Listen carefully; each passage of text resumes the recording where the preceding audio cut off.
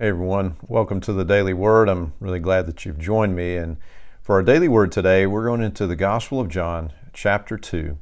And I want to share verses 9 and 10 with you. And then let's talk just for a few minutes today about the miracle of the grace of Jesus Christ.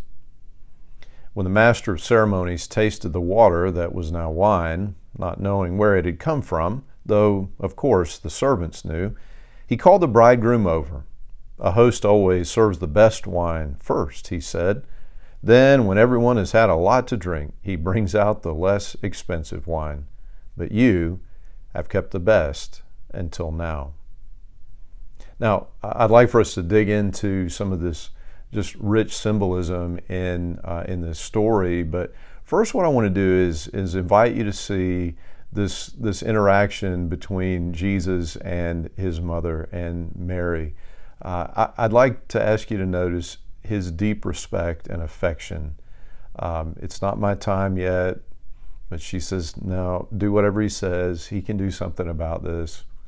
So consider his deep respect and love for her, how he honors her. But then also would you see how she has just such great confidence in him that he can do something here. He can fix this, right? And it made me think of Luke chapter 2, verse 19. But Mary kept all these things in her heart and thought about them often.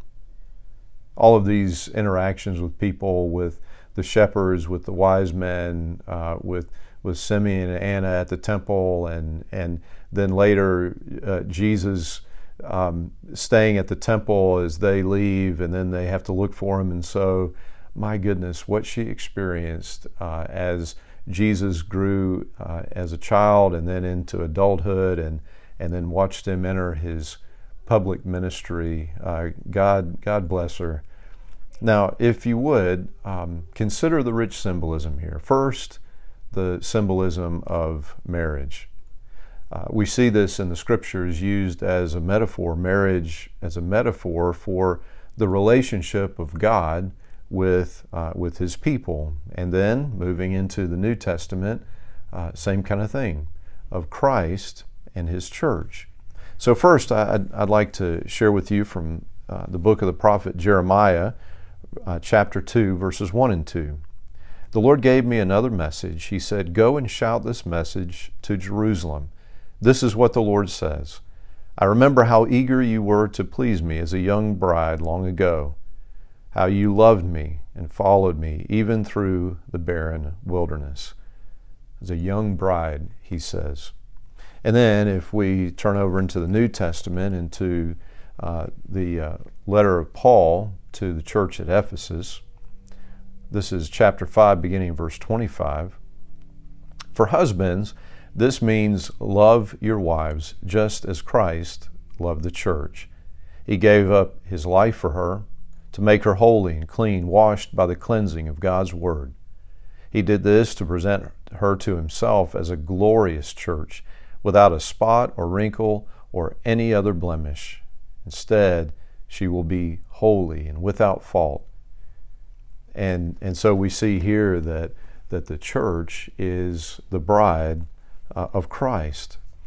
And as we think about then the wine at the wedding, the wine is greatly significant. We know that as Jesus establishes the Lord's Supper, commands us to remember him in the Lord's Supper, that of course wine is symbolic of the sacrifice of Jesus Christ. From Mark chapter 14, beginning in verse 22. As they were eating, Jesus took some bread and blessed it.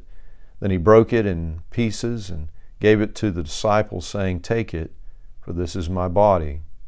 And he took a cup of wine and gave thanks to God for it.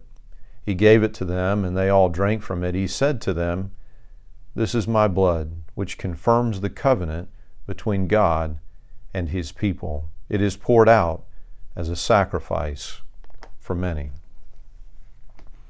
Now, what we understand as we go through the scriptures is that covenants were ratified with blood. And the water in these purification jars that we're reading about here In my understanding, those purification jars, the water there represents really the old covenant. It is about living by obedience to the law, depending on our obedience to God.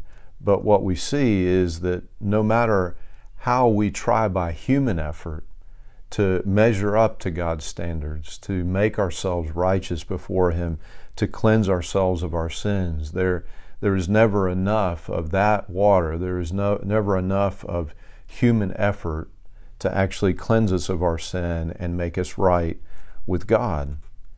But Jesus has come and He has given us a better covenant, a new covenant, that is entered by the forgiveness of sins and then is lived out in love and obedience as we're transformed by the grace of Jesus Christ. We read about this covenant also in the book of the prophet Jeremiah. This is from chapter 31, beginning in verse 31. The day is coming, says the Lord, when I will make a new covenant with the people of Israel and Judah. This covenant will not be like the one I made with their ancestors when I took them by the hand and brought them out of the land of Egypt. They broke that covenant, though I loved them as a husband loves his wife, says the Lord. Did you hear that again? But this is the new covenant I will make with the people of Israel after those days, says the Lord. I will put my instructions deep within them, and I will write them on their hearts. I will be their God, and they will be my people. And they will not need to teach their neighbors, nor will they need to teach their relatives, saying, You should know the Lord. For everyone, from the least to the greatest, will know me already, says the Lord. And I will forgive their wickedness, and I will never again remember their sins. You see, this is the transforming grace of Jesus Christ to forgive us and then to so transform our hearts that we are the sort of people who more and more naturally obey the law of God.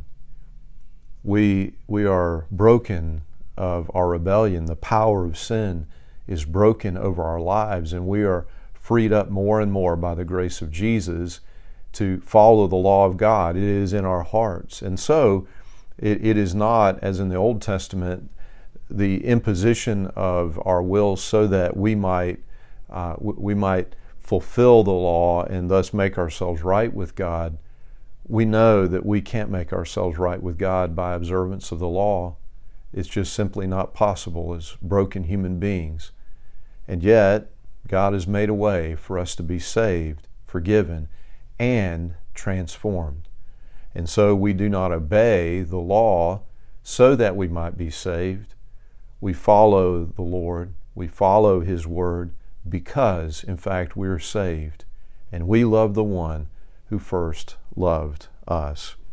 Truly, friends, God has saved the best until now. And we give Him thanks for this new covenant entered by the blood of Jesus Christ, our Savior. Praise be to God. Amen. Amen. And friends, until we get a chance to speak again, I pray that God would bless you and that He would keep you.